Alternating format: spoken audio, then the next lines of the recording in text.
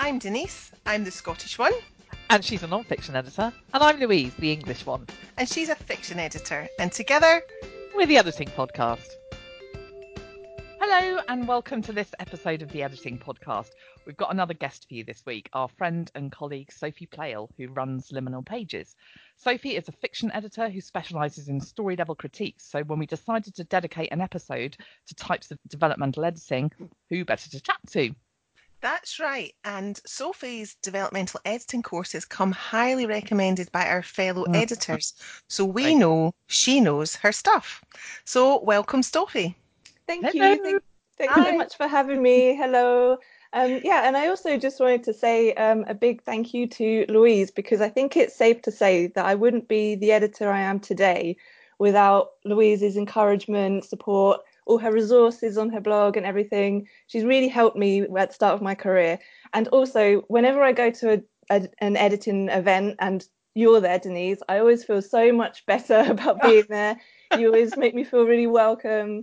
And I just want to say as well done on the editing podcast, because I think it's fantastic. Oh, thank you. Oh, you can come on again anytime. I know. I'm just saying, we like her, don't we? And I think we should tell the listeners we didn't even prompt her to say any of those things. That's so kind of you, Sophie. Thank you. Thank you both. So, first of all, can you tell us about developmental editing? For starters, what is it? Yep. So developmental editing is basically it's like a big picture look at a manuscript. So a developmental editor will help authors identify and solve all those sort of big picture storytelling issues in their manuscripts, things like whether the story itself works, the pacing, the structure, characterization, narrative technique. It doesn't address grammar, spelling, punctuation, sentence structure, all of those sort of nitty-gritty sentence level stuff. So things like plot, would it cover that as well? I mean, you probably cover that in structure. Yeah. So working. Yeah. Okay. Yeah. So plot and structure are very similar, and I usually like to differentiate between story and plot, because I think that those terms get a bit used interchangeably when they're not quite the same. So yeah, definitely story and plot. Can you actually go into that a little bit more, just briefly? Because I think a lot of less experienced authors and editors who don't do developmental work might not understand the nuances between story and plot. Because I don't do fiction, so I'm curious to know the difference. Definitely. Yeah, well, I actually think in a lot of writing about developmental editing and storycraft, that they are terms that are used quite interchangeably. But basically, story is what happens, and plot is how that is presented in the book in terms of structure. So you can have a story. Every story will have a beginning, a middle, and an end, and the events of the story will link through cause and effect. But you can play with the plot by restructuring the story. So you might have flashbacks, or you could start at the end and then sort of go back towards the beginning, and that's the plot. That is how it reads from page one to the end is how it's been plotted. Yes, rather than the sort of the story is the chronological bit. It's the chronological. The plot's not necessarily linear. Then that's what you're saying. That's it. Yeah. The story could be something like a person was murdered and a detective tries to uncover who did it. That's story. But the way that is shown to the reader, like you're saying, through flashbacks or through diary entries or through different characters having separate chapters, all that stuff, the way that's structured and given, that would be plot. More specifically the time frame. Okay. So not necessarily the mode, like the you can have like a letter or diary entry, but it would be the actual timing of the event that creates the plot. Okay. Does that make sense? Yeah. So it's about the chronology of it then, would you say? Yeah. How that's presented, that it's not necessarily A then B then C or whatever. Yeah. That it's okay. That's it. So basically, in a nutshell, stories have beginnings, middles, and ends. But when you plot a story, the order of the events is considered. Gotcha. That's That's really really, interesting. really interesting. And as someone who specialises in line editing, that's really useful for me to understand that bigger picture, because I think I'm an editor who, because I don't do developmental editing, I think I would be guilty perhaps of using those words interchangeably without really understanding the nuances, and I bet there are a lot of writers, fiction writers, who haven't studied storycraft who might fall on that point as well. So thank you for that. That's brilliant. Yeah, it would. I was just thinking it would also presumably apply to memoir as well, and narrative non-fiction, that sort of thing. It's the same differentiation. Yeah, and I think most people kind of know what you're talking about within the context of how you're saying it. But yeah, I think there is confusion around it because, and I put it down to this quote from E.M. Forster, who defined plot and story, but I think he actually defined it wrong. So oh, how lovely for you to be able to say that E.M. Forster got it wrong. Yeah, sorry, E.M. Forster, but yeah, he basically said the king died and then the queen died is a story, but the king died and then the queen died of grief is a plot. And he said that plot is all about cause and effect, but I don't think that's right. I think all stories need cause and effect, because if you just had a string of random events, you wouldn't say that was a story. No. So I would say stories are defined by like chronological cause and effect events, and the plot is when you move those events around. That makes sense to me, actually. Yeah, now that you've, it's actually an easier framework the way you describe it to get your head around it. I think I'm not sure if I'd have read what Forster had said that I would have necessarily been more enlightened. Yeah, and that Forster quote gets used a lot in fiction theory books and things. So, and courses. So yeah, I think that's. I'm not blaming him, but I think there's definitely confusion around the two terms. But it is useful to kind of think of the differences. It's a classic thing, though, isn't it, in editing, the editing world, that we see even within our editing community a lot about language and how the terminology is so tangled, and about how people define things in different ways and call different oh yeah, definitely, types of stuff, different, so what one person calls copy editing, another calls line editing, or another person calls proof editing, and it's very, if it's tough for us to get our heads around it, it's a nightmare for authors trying to make sense of who they need to work with and what they need, Yeah, so, definitely. Yeah, and it's the same with developmental editing, because you've got developmental editing, you've got manuscript critiquing, manuscript assessment, and then I think there's some people that blend developmental editing with line and stylistic editing, and there's all these blurred boundaries, different ways people do things in different ways. So I think the main thing is you just need to be crystal clear about the service that you're getting, whether that's you're looking at the editor's website or you're asking questions, because there are so many different ways to do things. And yeah, like you say, same label can be applied to different services, and yeah, it can be really confusing. And editors, that also, we as editors need to take responsibility for making sure that we define our services clearly, so that exactly, so that the author do that. It comes back to that whole thing of it's very difficult just to provide an off-the-shelf service and say upfront what you do and how much you charge for it, because everybody has their own way of doing things, and it really requires a conversation, doesn't it? Definitely, yeah. And it's like you say, with editors, it can be hard to know if you're doing things in quotes right, and people kind of get a bit unconfident because they're not sure they're doing things the right way, and they kind of look to the industry and compare and contrast to the way other people are doing it. And I just kind of think, especially with something like developmental editing, which is so varied and can be so different, you just have to think, how do you want to do it? How do you want your service to look? What does this author need? What does this manuscript need? And there's no like template for that. There's no one size fits all. So you talked about critiques just briefly there, Sophie. Who would commission a critique? And why would they do that rather than ask for a full developmental edit? And where does critiquing come in the editorial process?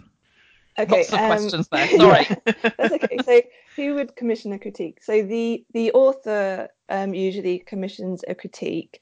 So whereas you might have publisher clients for copy editing and things like that, proofreading, it's usually the author themselves who will go to an editor for a critique.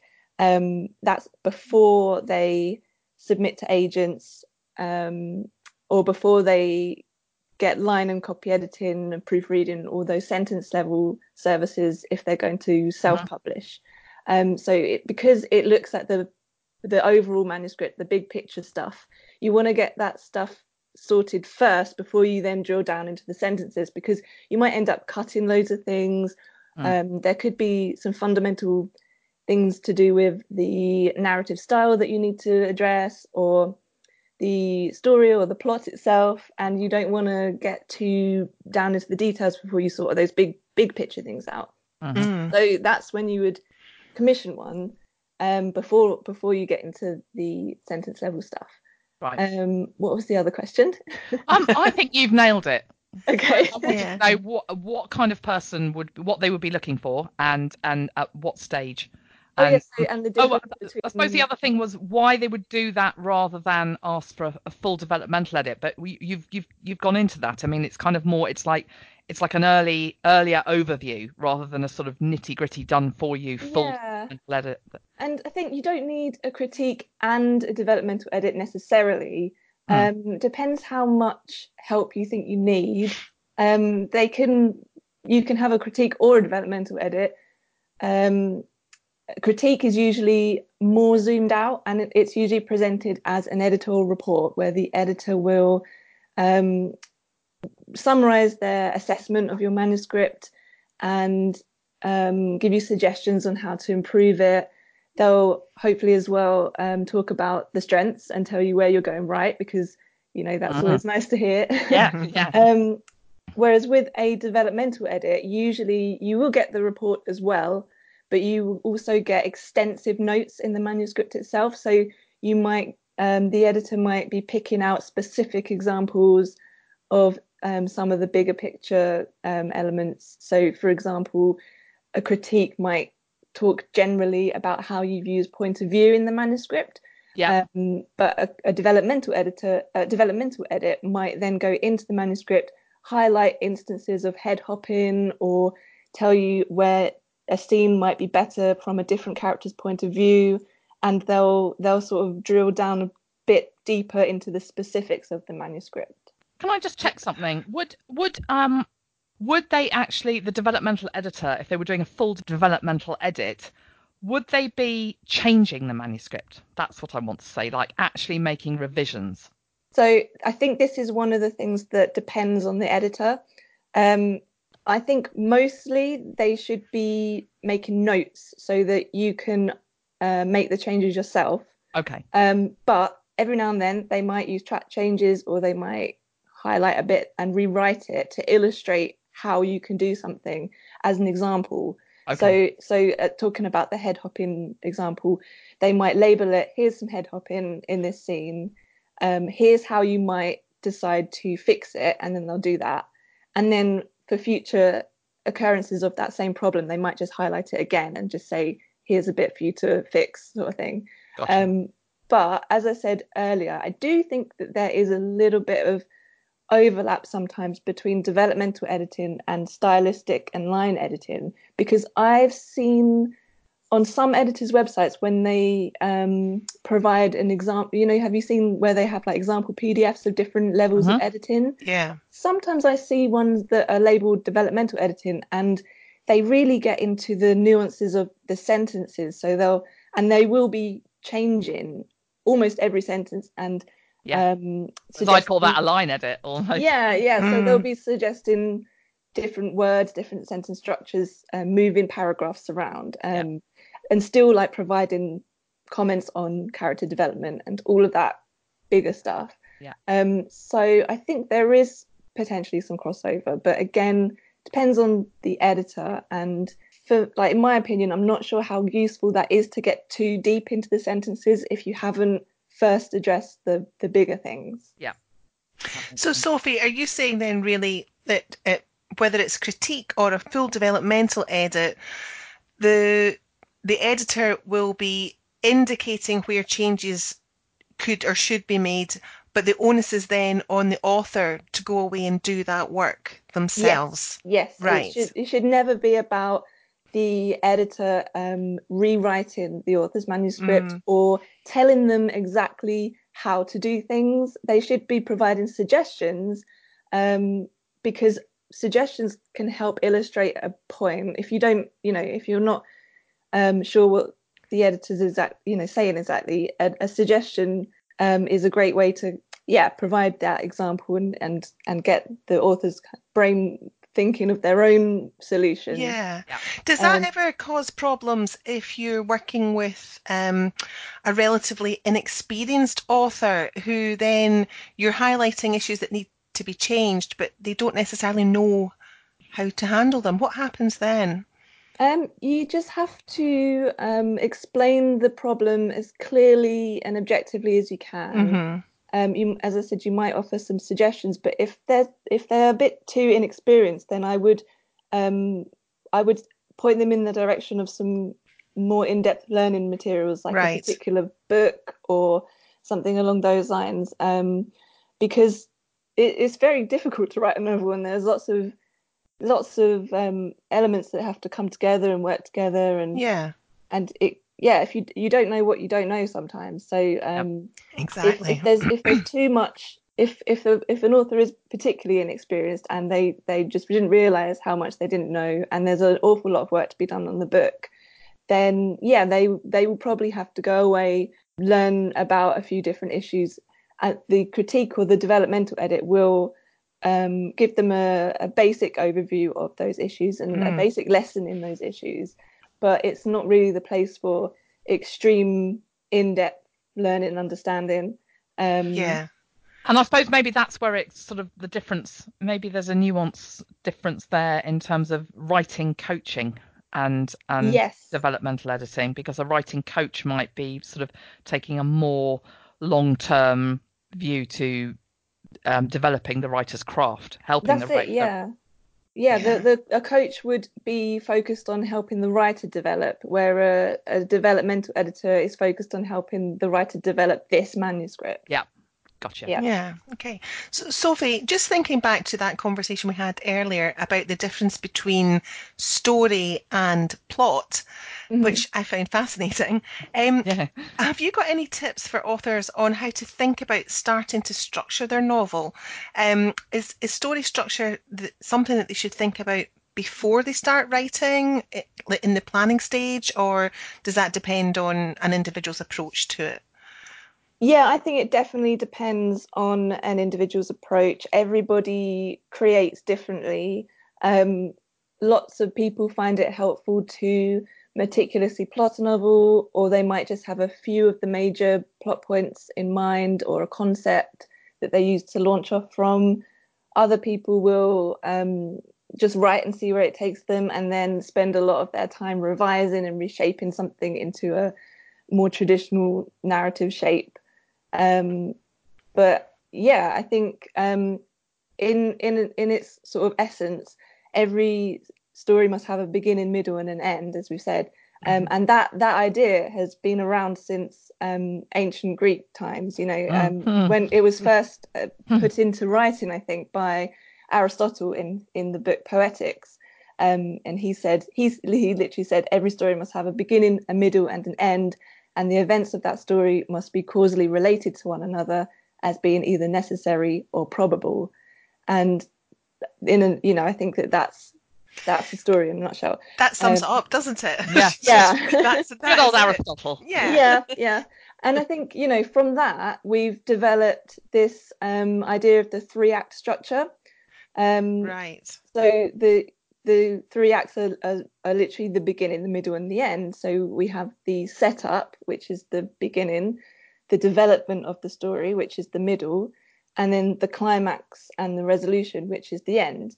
And this kind of story structure has it just seems to exist. It's just, we see it through history, we see it through plays, and in Shakespeare's time and beyond that, and we see it in movies and scripts these days, and it's everywhere, and it just seems to be some kind of innate part of the way humans interpret narratives. Yeah. Yeah. And so thinking about that 3-act structure, how about in terms of creativity and flexibility? Is there flexibility when it comes to structuring a story, and how far can people deviate? Yeah, there's definitely flexibility, otherwise things could get quite boring, I think. But you still need to have some kind of structure. I think the more literary your novel is, the more experimental it can be in structure usually. All stories and genres can deviate from traditional structure, but literary fiction is probably more known for it, because of the nature of literary fiction just being more experimental. But with every novel, every story, there still needs to be some kind of structure, and there needs to be momentum in the story.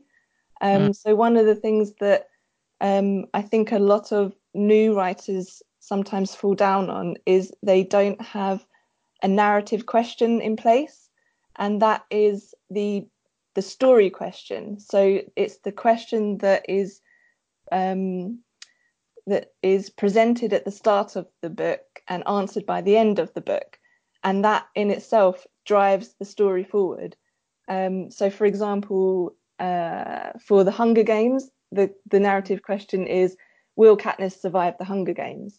And for a book like Watership Down, it would be, will the rabbits find a good home to, a good permanent home to live in, something like that. And that needs to be considered in terms of plotting, because you will then create plot points that keep that story interesting and keep the reader wanting to know more. Yeah. That's interesting actually, because I was listening last night to, I've got a subscription to the masterclass webinars, and David Mamet was talking on there about Aristotle. Oh, yeah. And he was talking about that he didn't frame it in the same way as you, but it was exactly that point about holding that central question through the whole, making sure that through the whole story, that you don't lose track of, the author doesn't lose track of that. He was talking about it from the point of view of plays particularly, but that idea that, sometimes people go off on a tangent, and the reader just like goes, well, I don't know how that relates to what I'm trying to find out. And he was saying, if got elements in a book that, and mean that you're just, and it's your opportunity as an author maybe to preach a particular belief to a set of your readers, but it's still not answering that question, then it shouldn't be in there. He was talking about that centrality of it, to holding on to that nugget all the way through, so that you keep you stop the story sagging. And that's it. But just going back to what you were saying, Louise, about keeping the story focused on a particular narrative question, I think that's also partly how authors get in a bit of a muddle with subplots, because some people think a subplot can just be a different plot that's just totally disconnected and secondary to the main story, but actually it still needs to affect the main story. Because otherwise you could just put it in a different novel and it'd have like no effect. You need the whole story to feel cohesive. But on top of that, I also think theme is really important in making a story feel cohesive and hang together. So you can have scenes or subplots that don't seem to exactly directly relate to the main plot, but as long as they're exploring the same themes or a different angle of the same themes, then it still feels cohesive and whole. Okay. So have you got an example of that, Sophie? So I think just off the top of my head, an example could be in Jane Eyre, when Jane is in the school that she's sent to.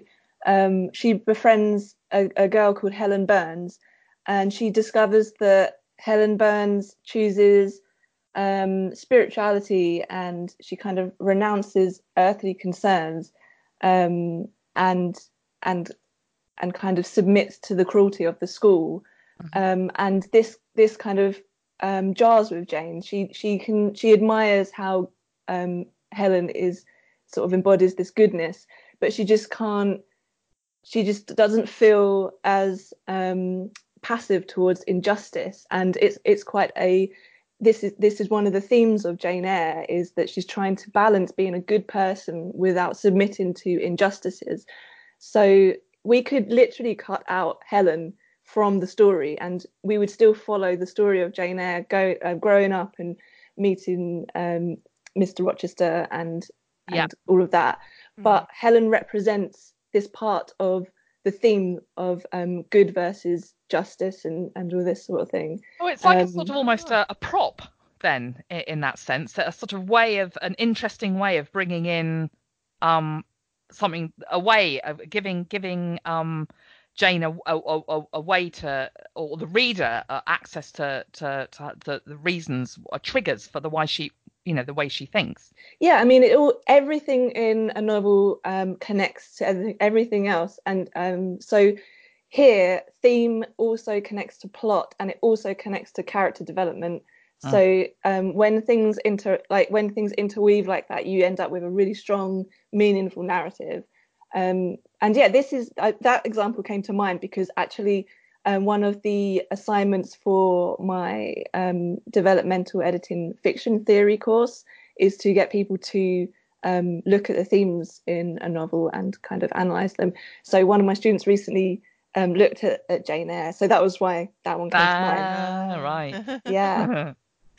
Sophie, thank you so much. I think we could probably talk about this for much, much longer. Absolutely. Oh, there's so much to say. Yeah, there's clearly a huge amount to say on it, but I think this is going to be really useful for fiction authors who perhaps weren't really aware of the differences between the macro levels of editing, such as developmental, stylistic, and the more micro levels of editing that Louise and I tend to deal with towards the copy editing and proofreading stages. So thank you very much for that. Yeah, it's brilliant. So many times less experienced authors, I think they've nailed their structure and their plot, when in fact there's still work to be done there, and it really isn't a good investment to be hiring line editing or copy editing if the book hasn't been taken through that big picture mill. I've learned a huge amount today. Like Denise said, we could just talk about much more of this, and actually it would be useful to get you on in the future again, Sophie, maybe to sort of talk about specific things like narrative style or theme, and we can dig into those a little bit more deeply. But I think this has been a fantastic overview. Oh, that's great. Yeah, it would be great to come back. And I just wanted to add as well that I think it's important to say that you don't necessarily need to pay out for these services, because especially if you're an indie author, you will have a limited budget. So sometimes you just got to think, where do I need the help and where can I put my budget? You might be able to sort these things out with the help of beta readers or just through like intense personal learning. Or a writing group, maybe. Group. Yeah, there's other ways, because it can be a really expensive part of the process. So I don't want people to think that they have to get a developmental editor. Well, that's a really great point, and it reinforces what Louise and I have talked about in some of our earlier episodes about when you do have a limited budget for editing, it's deciding where that money is best spent, and it may or may not be the developmental editing stage. Yeah, exactly. Yeah. So now it's time for Editing Bites. This is our regular feature where we recommend a tool or resource to help you on your writing journey. So Louise, what have you got this week? So I'm going to recommend something of Sophie's because I think this is something authors sometimes come unstuck with, which is such a shame after all that hard work of writing their novel. It's an article called How to Write a Synopsis, Everything You Need to Know, and it's brilliant. And there's also a link in it to a book by Nicola Morgan called Write a Great Synopsis with lots of examples in it. And I'm also going to link to, in the show notes, Sophie's other resource, How to Write a Query Letter. And all three of those things are well worth any author's time if they're seeking literary agent representation. That's 3 bites, isn't it? Not 1. Sorry, I'm bitey today. We'll let you off because I think they're all very good. Thanks for recommending those. That's really great. Well, my recommendation is for Scott Norton's Developmental Editing, a handbook for freelancers, authors and publishers. Now, I see this mentioned a lot on editing forums when people are asking about resources for developmental editing. It's very in-depth and I think possibly a bit heavy-going in parts, but it's definitely a key title that gets referred to a lot. I bought it to learn more about this whole area because I'm not a developmental editor. But I have to confess, I haven't gone much beyond the introduction just yet. So that's it. We hope you've enjoyed this episode. Thank you so much for listening to the Editing Podcast. You can rate, review, and subscribe to us via Apple Podcasts, Spotify, or whichever platform you prefer. And we've put all the links we've mentioned in the show notes so you can grab everything there. Bye! Bye!